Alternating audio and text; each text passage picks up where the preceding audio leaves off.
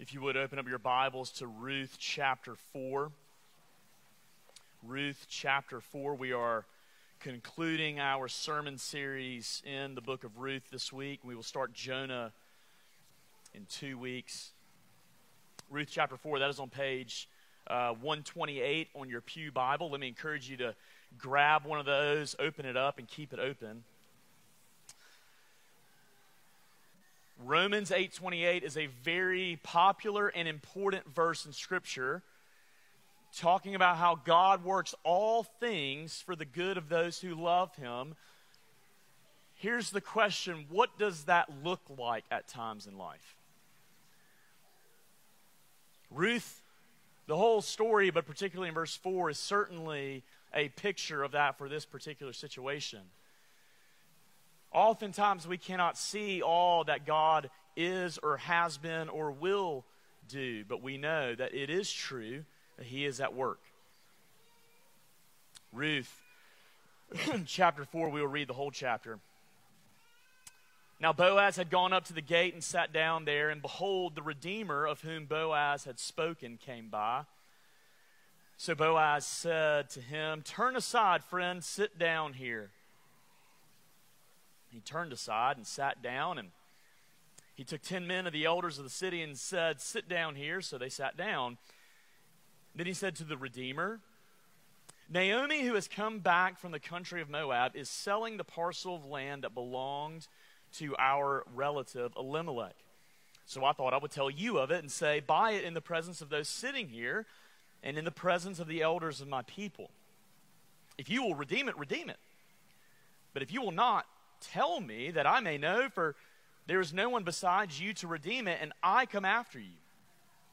So he said, "I will redeem it." Then Boaz said, "The day you buy the field from the hand of Naomi, you also acquire Ruth the Moabite, the widow of the dead, in order to perpetuate the name of the dead in his inheritance." Then the Redeemer said, "I cannot redeem it for myself, lest I impair my own inheritance. Take the right of redemption yourself, for I cannot redeem it." Now this was the custom in former times in Israel concerning redeeming and exchanging. To confirm a transaction, the one drew off his sandal and gave it to the other. And this was the manner of attesting in Israel. So when the Redeemer said to Boaz, "Buy it for yourself," he drew off his sandal. And then Boaz said to the elders and all the people, "You are witnesses this day that I have bought from the hand of Naomi all that belonged to Elimelech and all that belonged to Chilion and Mahlon.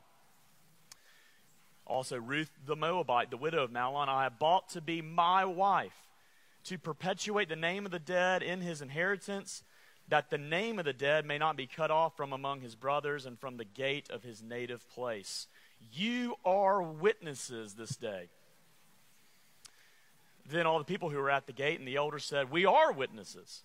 May the Lord make the woman who is coming into your house like Rachel and Leah, who together built up the house of Israel.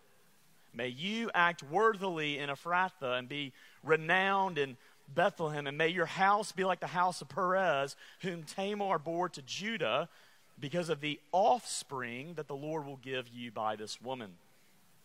So Boaz took Ruth, and she became his wife.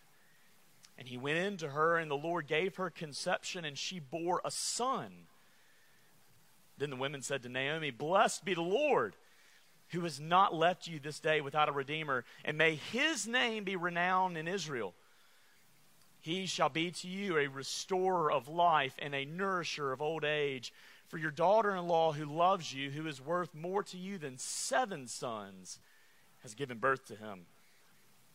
Then Naomi took the child and laid him on her lap and became his nurse. And the women of the neighborhood gave him a name, saying, "A son has been born to Naomi," and they named him Obed, who was the father of Jesse, the father of David. Now these are the generations of Perez. Perez fathered Hezron. Hezron fathered Ram. Ram fathered Amminadab. Amminadab fathered Nahshon. Nahshon fathered Salmon, not Salmon. Nahshon fathered Salmon. Salmon fathered Boaz. Boaz fathered Obed. Obed fathered Jesse. Jesse fathered David. This is the word of the Lord. Let's pray. Father, we come now before you as those who maybe our week has just been full of the acknowledgement of our sin and suffering. We come to you looking for hope, looking for redemption, looking for someone who is bigger than ourselves. And Father, this is a beautiful text. A text that we might underestimate at first look, but when we see what you are saying about yourself in your word, may we be amazed at our relentless Redeemer.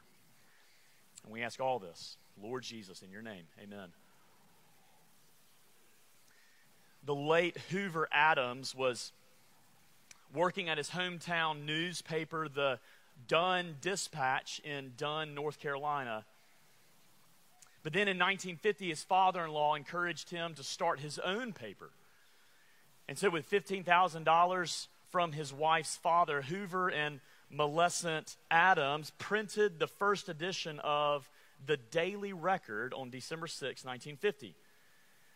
Today, that paper reaches an average of 7,739 people in print and more than 20,000 readers each week online. That's interesting for a town that only has 8,500 people. It has over a 100% reading rate, and it startled people, and they asked the question, why? How is it the case? This is the motto of their paper. Names, names, names. Because if your name is in the paper, you're going to read it.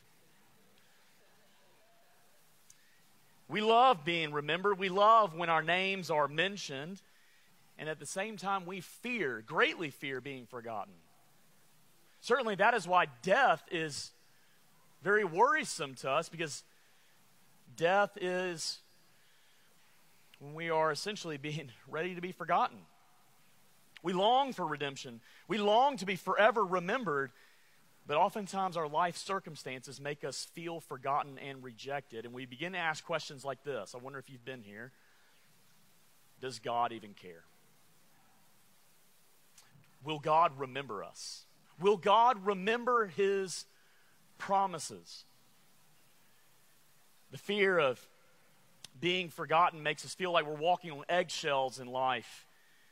And we're so afraid of doing something that would cause us to be forgotten. But here's the hard truth. Inevitably, all of us in our sin, we deserve the place of being eternally forgotten. So the question comes to this: can anyone redeem us from the mess of our own making? Can anyone redeem us from the mess of our own making? You see, what we learn from Scripture is this. It is not just that we find a God who is ready to redeem a sinful people, but we find a God who is a relentless Redeemer. That God is more eager to redeem you and me than we are ready to believe that he is ready. God is more eager to redeem you and I than we are eager to believe it. And in the book of Ruth, the whole story as it culminates here is a sign and picture of our relentless Redeemer.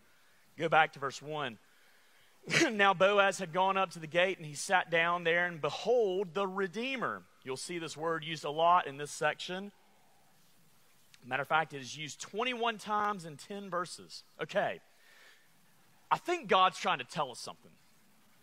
Because whenever you see a word in a section of Scripture at least 3 times, then it's a major theme, let alone 21 times in 10 verses.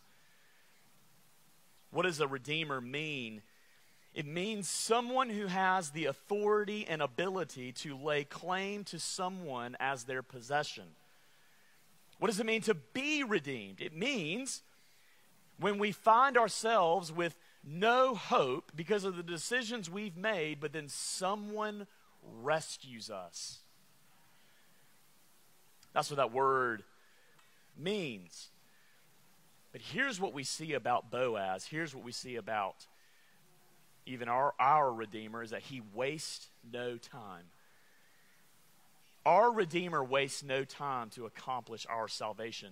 If you actually look back at chapter 3, verse 18, you see that Naomi responds to Ruth and says, "For the man will not rest, but will settle the matter today." And the way that the scripture is written is that when it says, "Now Boaz had gone up to the gate and sat down there," it's actually saying that Boaz did not waste any time. He went immediately.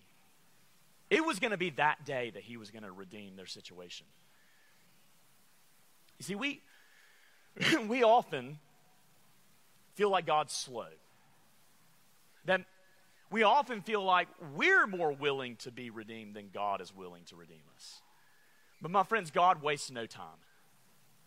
And especially when you do not see God at work, the scriptures proclaim that he is.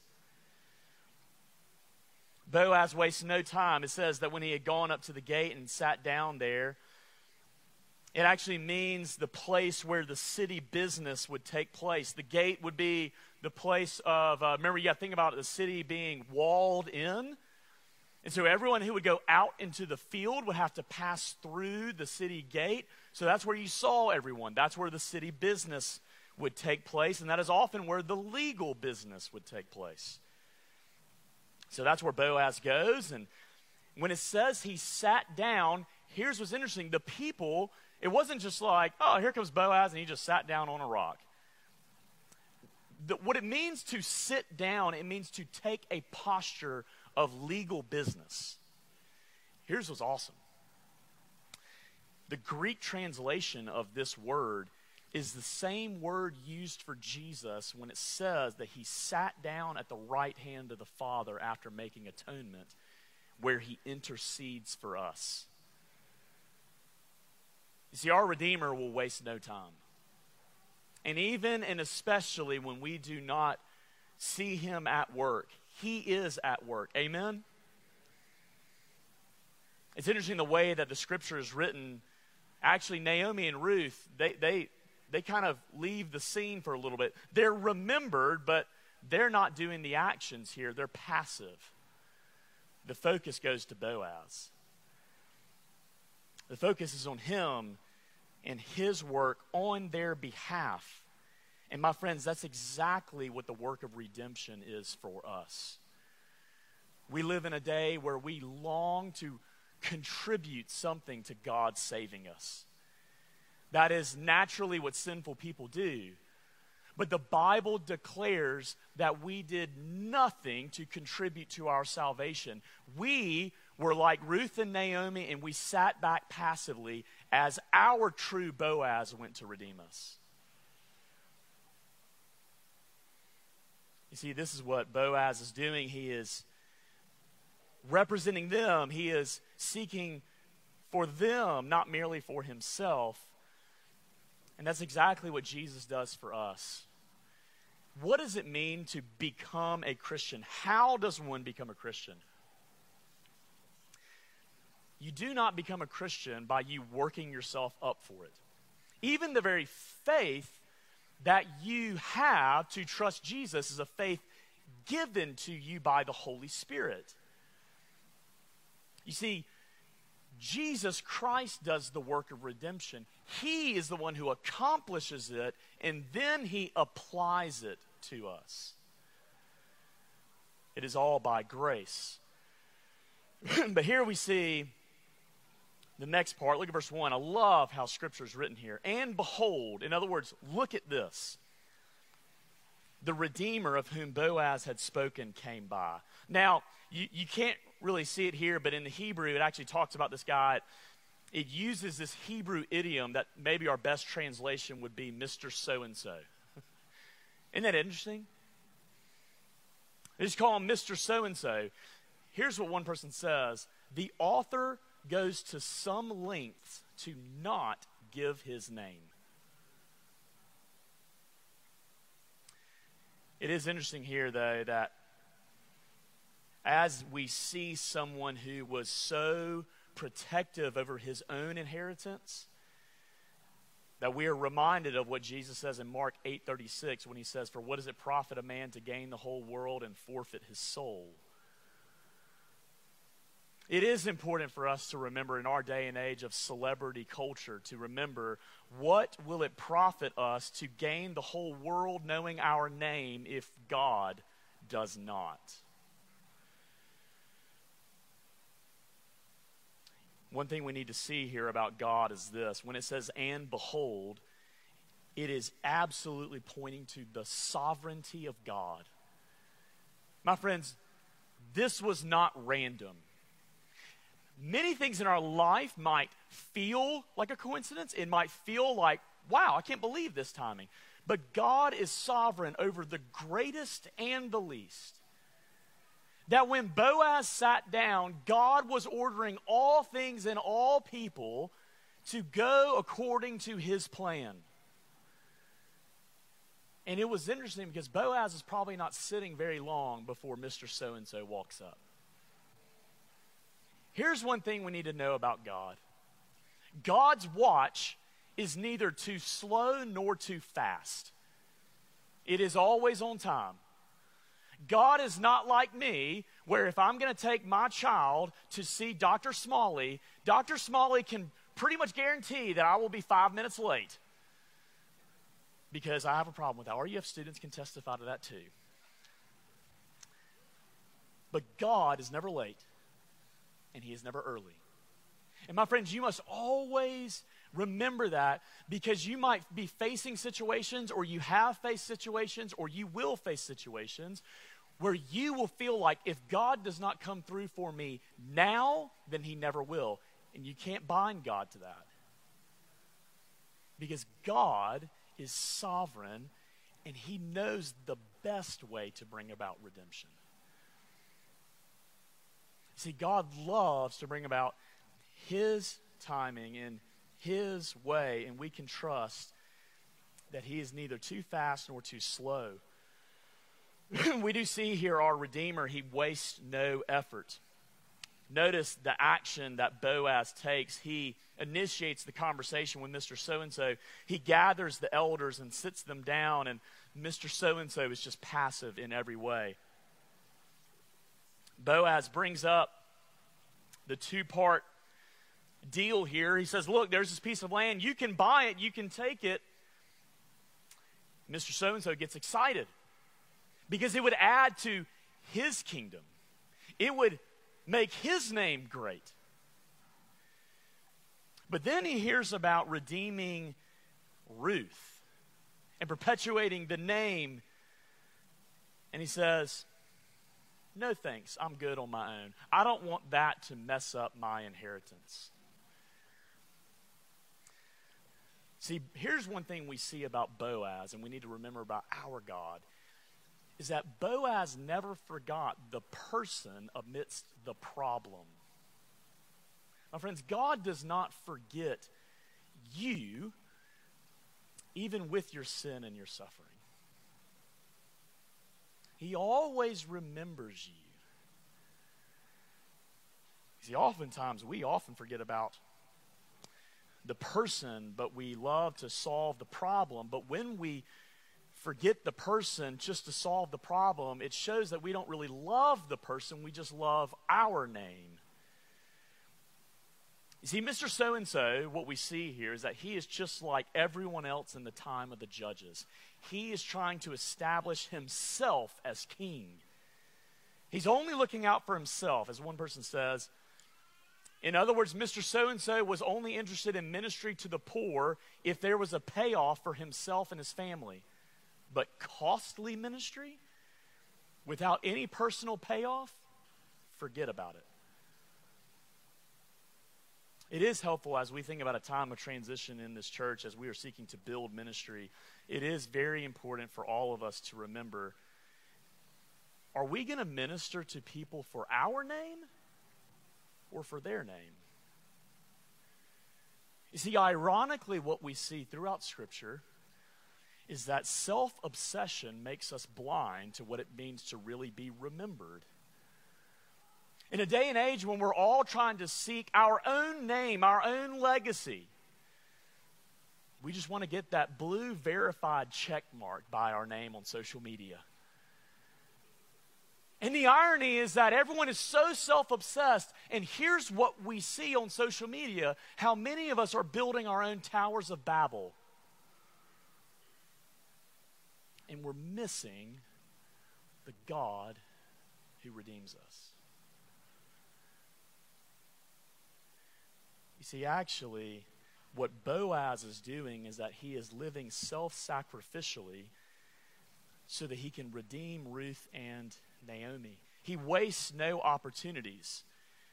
You see this interesting sandal ceremony. It was a custom of the day. Now, before you might think about how this is odd or, well, this shows that the Bible is outdated, let's be honest about maybe how future generations might look at us for Groundhog Day. There are many customs in different ages and different peoples that are customs for that day. Here was this particular custom that it actually would have shamed Mr. So-and-so and given honor to Boaz. You see that after this ceremony is held, that the elders, they bless Boaz. Look at verse 9. Boaz said to the elders, "You are witnesses this day that I have bought from the hand of Naomi all that belonged to Elimelech and all that belonged to Chilion and Mahlon. Also Ruth the Moabite, the widow of Mahlon, I have bought to be my wife to perpetuate the name of the dead in his inheritance, that the name of the dead may not be cut off from among his brothers and from the gate of his native place. You are witnesses this day." Here's how they respond. And then all the people who were at the gate and the elders said, "We are witnesses. May the Lord make the woman who is coming into your house like Rachel and Leah, who together built up the house of Israel. May you act worthily in Ephrathah and be renowned in Bethlehem. May your house be like the house of Perez, whom Tamar bore to Judah, because of the offspring that the Lord will give to you by this young woman." Boaz is praised because he is a relentless redeemer. When it says that they bless him, that his house, or that Ruth might be like Rachel and Leah, it is a reminder of Jacob. And remember, Jacob, his name was changed to what? Israel. Because he is the father of Israel. So as they are saying, may you be like Rachel and Leah through Ruth. Remember, Ruth is a what? Moabite. But now what they're saying is this: her true identity is now part of God's people. And that's exactly what happens to you and me when we are saved. We are no longer defined by our sins, even though our sins certainly are with us throughout this life until glory. But we are no longer defined by our sins. We are defined by Christ in our union with him. Amen? But then interestingly, they also say, may your house be like Tamar and Judah, which, by the way, is not the most family-friendly story. But Jesus would come from this line. David would come from this line. My friends, what it shows here is this, is that God can use the worst sinners in the worst situations to bring about salvation. God can redeem any situation, even the most furthest off ones. Your worst failure, your worst sin, or the worst thing that someone has ever done to you. God is a redeeming God. Amen? It's amazing because we see here that Ruth, who was known for so long as the Moabite, that now she belongs. My friends, I wonder if we are a church that when any sinner repents and believes in Jesus Christ, Are we a church that shows them that they belong? This is what the church should show, because Jesus himself shows this. You see, the summary here of this massive first section that I'm looking at is this, is that redemption is accomplished. Redemption from famine, redemption from guilt and shame and bitterness and heartache, loneliness, widowhood, childlessness, and poverty. So my friends, do you believe that God can redeem your situation?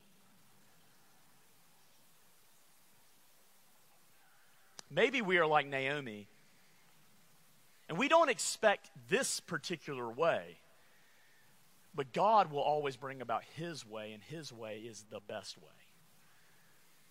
Maybe you need to be challenged this morning because you have been expecting a redemption that is actually not biblical. And you need to be reminded that if God loves you, he's going to do all that it takes to bring you to himself. And everything physical, circumstantial, relational, or any of those other things, God is using for the main purpose, as our catechism says, that you might glorify God and enjoy him forever. This is what we call worldview. The way that you will interpret your life and every circumstance in your life that happens, you know that based on this text, God will do all things to bring you to himself despite our sin. Amen? That's our God. He not only accomplishes redemption, he applies it. Look at verse 13.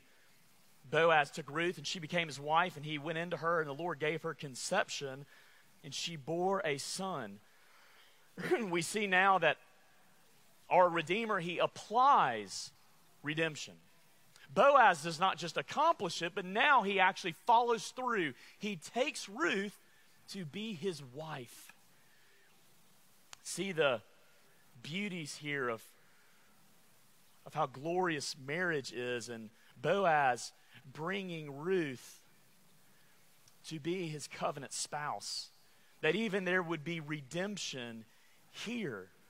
But there would even be redemption, particularly in this situation for Ruth and having a child. Notice that actually in the beginning, we know that Ruth was married to Mahlon for 10 years and she never had a child. But now, God, as part of his plan of redemption, which is part of the grand narrative of how he's going to bring about his Savior, God opens up her womb. This is a theme all throughout the Bible about how people who can't bring about their own salvation, God does. We saw this with Abraham's wife, Sarah. We saw this with Rachel herself, with Jacob. We obviously see this with Mary. See, actually, whenever we see someone who, in Scripture, who has not been able to give birth, and then when they give birth, it should be like the light bulb goes off of saying, God's about to do something. But now, let me say something here to make sure this is clear. This does not mean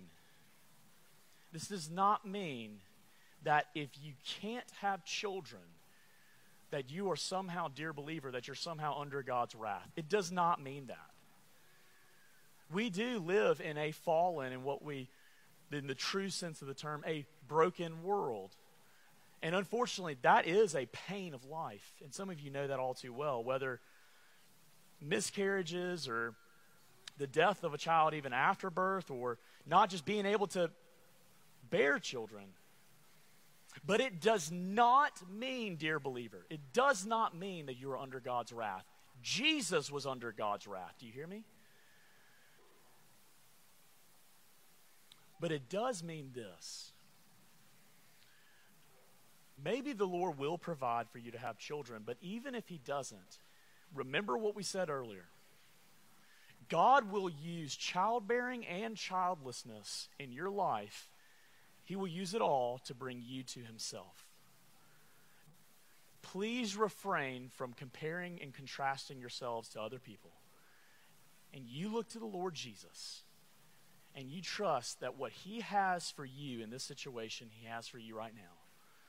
He knows what he's doing. He is a good Savior, and he's the one who took God's wrath. Rest in that. But we do see something here that's very amazing. Look at verse 12. It says that because of the offspring that the Lord will give you by this young woman. That word offspring in the Hebrew is the same word in Genesis 3:15.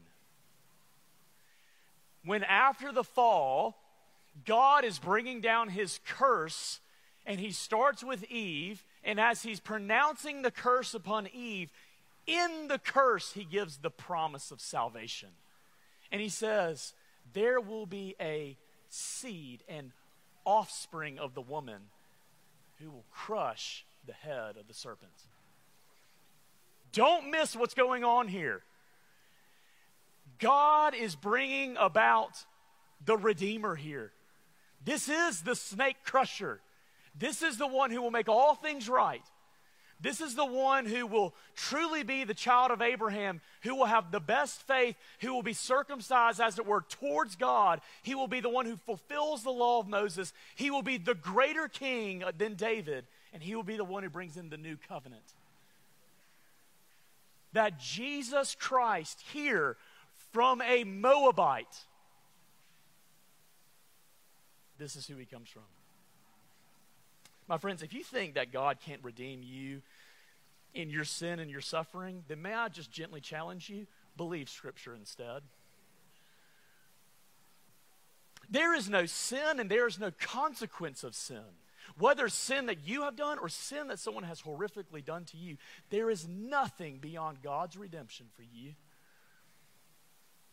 Because that's the only business that God is in.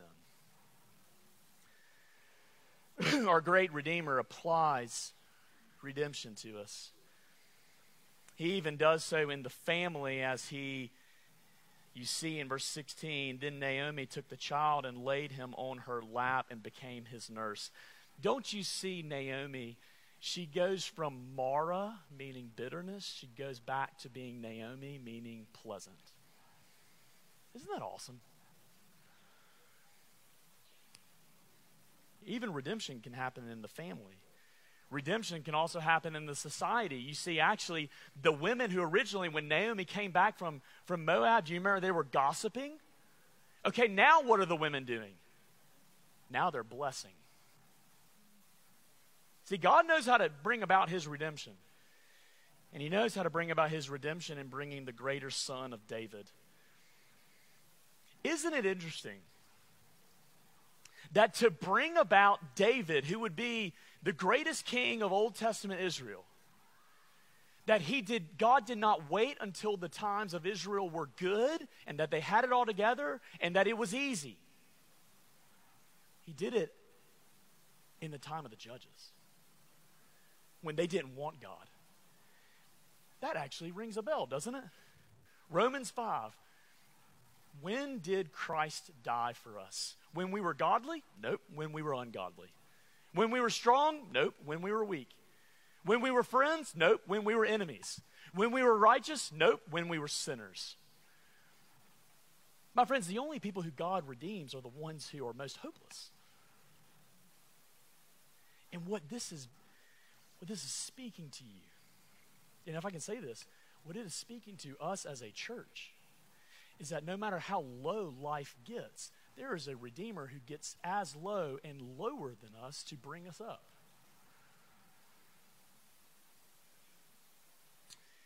You see, well, actually, when you turn to Matthew 1, I would encourage you to do that sometime later today.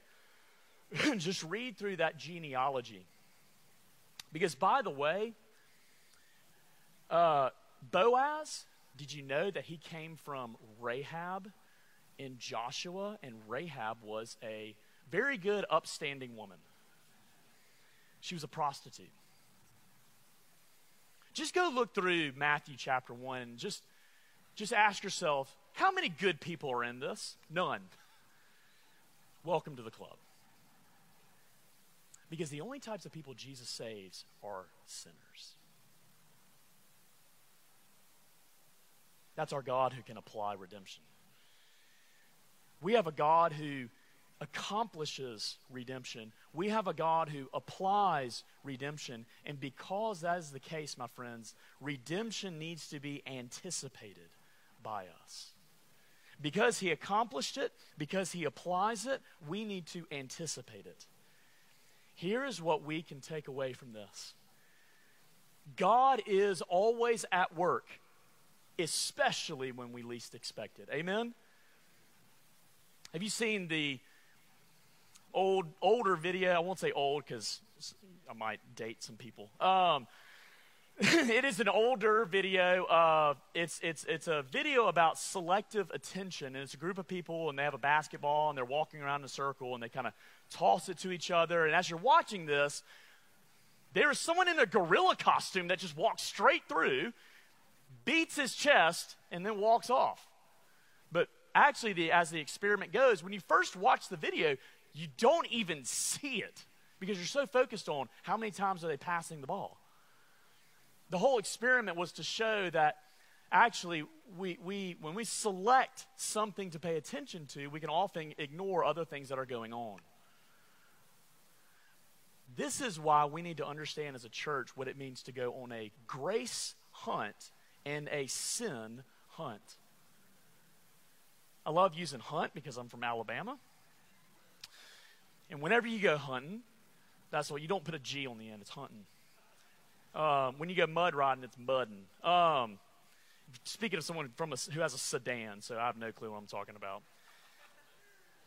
But when you go hunting, I do know about this. It is silent. And as you're looking out in that field when you're hunting for deer, every little rustle of a leaf, you're just looking and looking and looking, and you're waiting to see, is something going to pop out from behind that tree?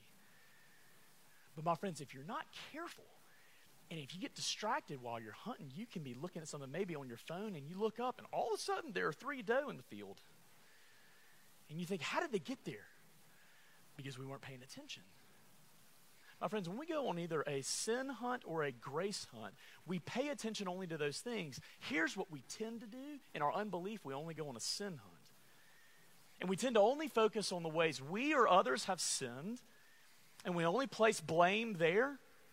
Or we only think about the ways in which God hasn't come through for us yet, or other people have let us down. We tend to play the victim-only mindset or the sinner-only mindset.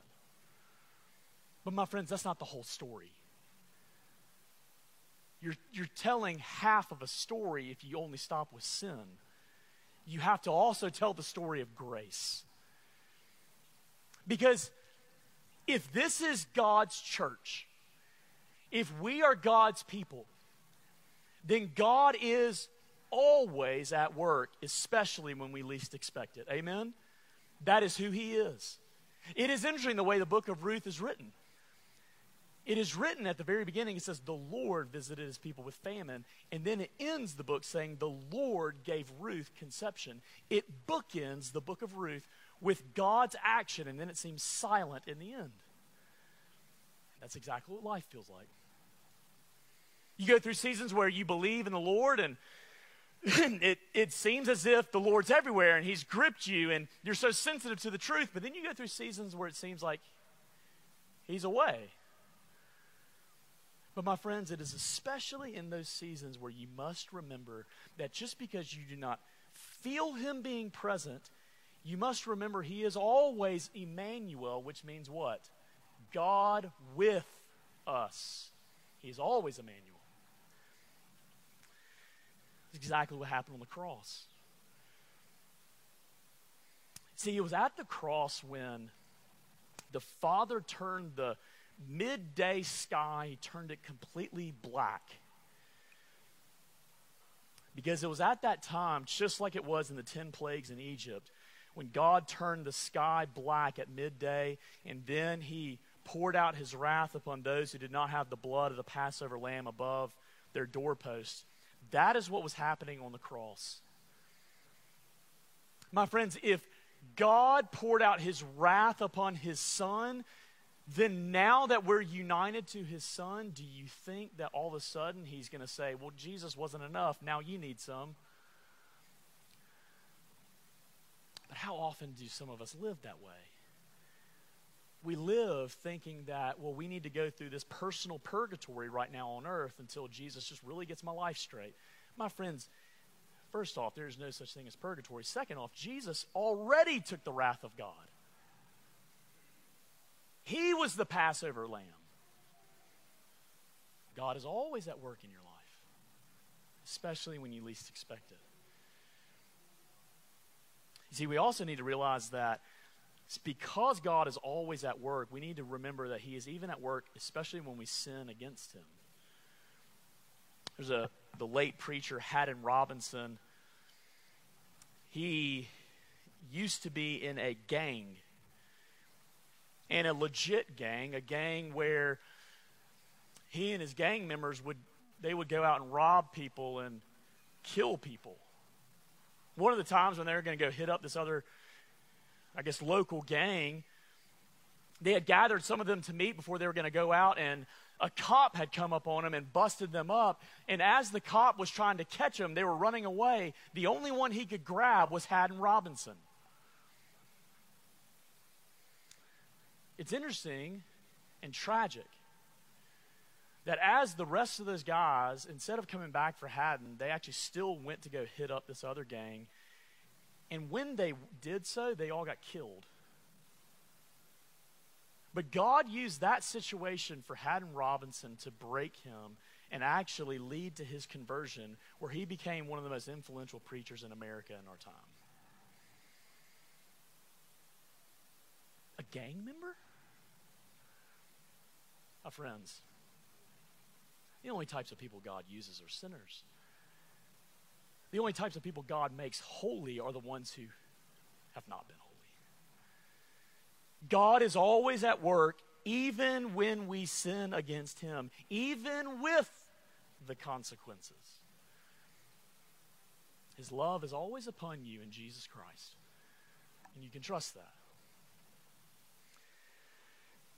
I remember when I was at the Patriots in 2014, for the first several weeks, I had a name that was not my own name, and it was a name that was filled with several bad words.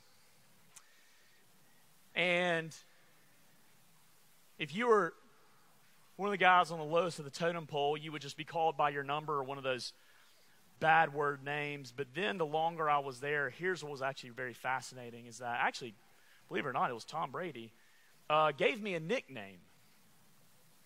And it's funny because everyone around the locker room actually knew me as this nickname. It was Doogie from the show Doogie Howser. I think just because I was, frankly, just a small white guy. But here's what was interesting. I was so known as Doogie that Julian Edelman, he goes back to California during the break, and someone from Tulane, which is where I went to undergrad, someone saw him out, and they came up to him. They said, "Hey, do you know Wilson Van Hooser?" And he's like, "Who?" Started talking to him. They're like, "Yeah, small white guy, there's not many of us." And so he goes, "Do you mean Doogie?" "Yeah, no, Doogie." And I remember when he came back and told me that story, and I remember thinking, like, that's pretty awesome. You see, we love it when our names are remembered, right? And we love it when our names are remembered by people who we hold in very high regard. But my friends, how much higher, as it were, is Jesus Christ? Jesus Christ is the King of Kings. He is the Lord of Lords. And my friends, either your name is written in the book of life in heaven or it is not. And because Romans 8 can happen, that God will work all things, even the hard things and the difficult things, he will work all things for our good. It is because, as Jesus says in Luke 10:20, rejoice because your names are written in heaven. My friends, this is a God who, when you come to him, he redeems you out of any situation you might find yourself in, and your name is for sure written in the book of life, and you will always be remembered for eternity. Believe in Jesus Christ, and you will be saved. Let's pray. Heavenly Father, we're asking that in this time you would seal this truth upon our hearts. You have proclaimed your word to us, and we are asking that you would grant us the faith to believe it. Be with us now as we go to the time of the supper, that we might believe that your word is true, that we might examine our hearts. Lord, we thank you for these gifts, and we ask all this in Christ's name. Amen.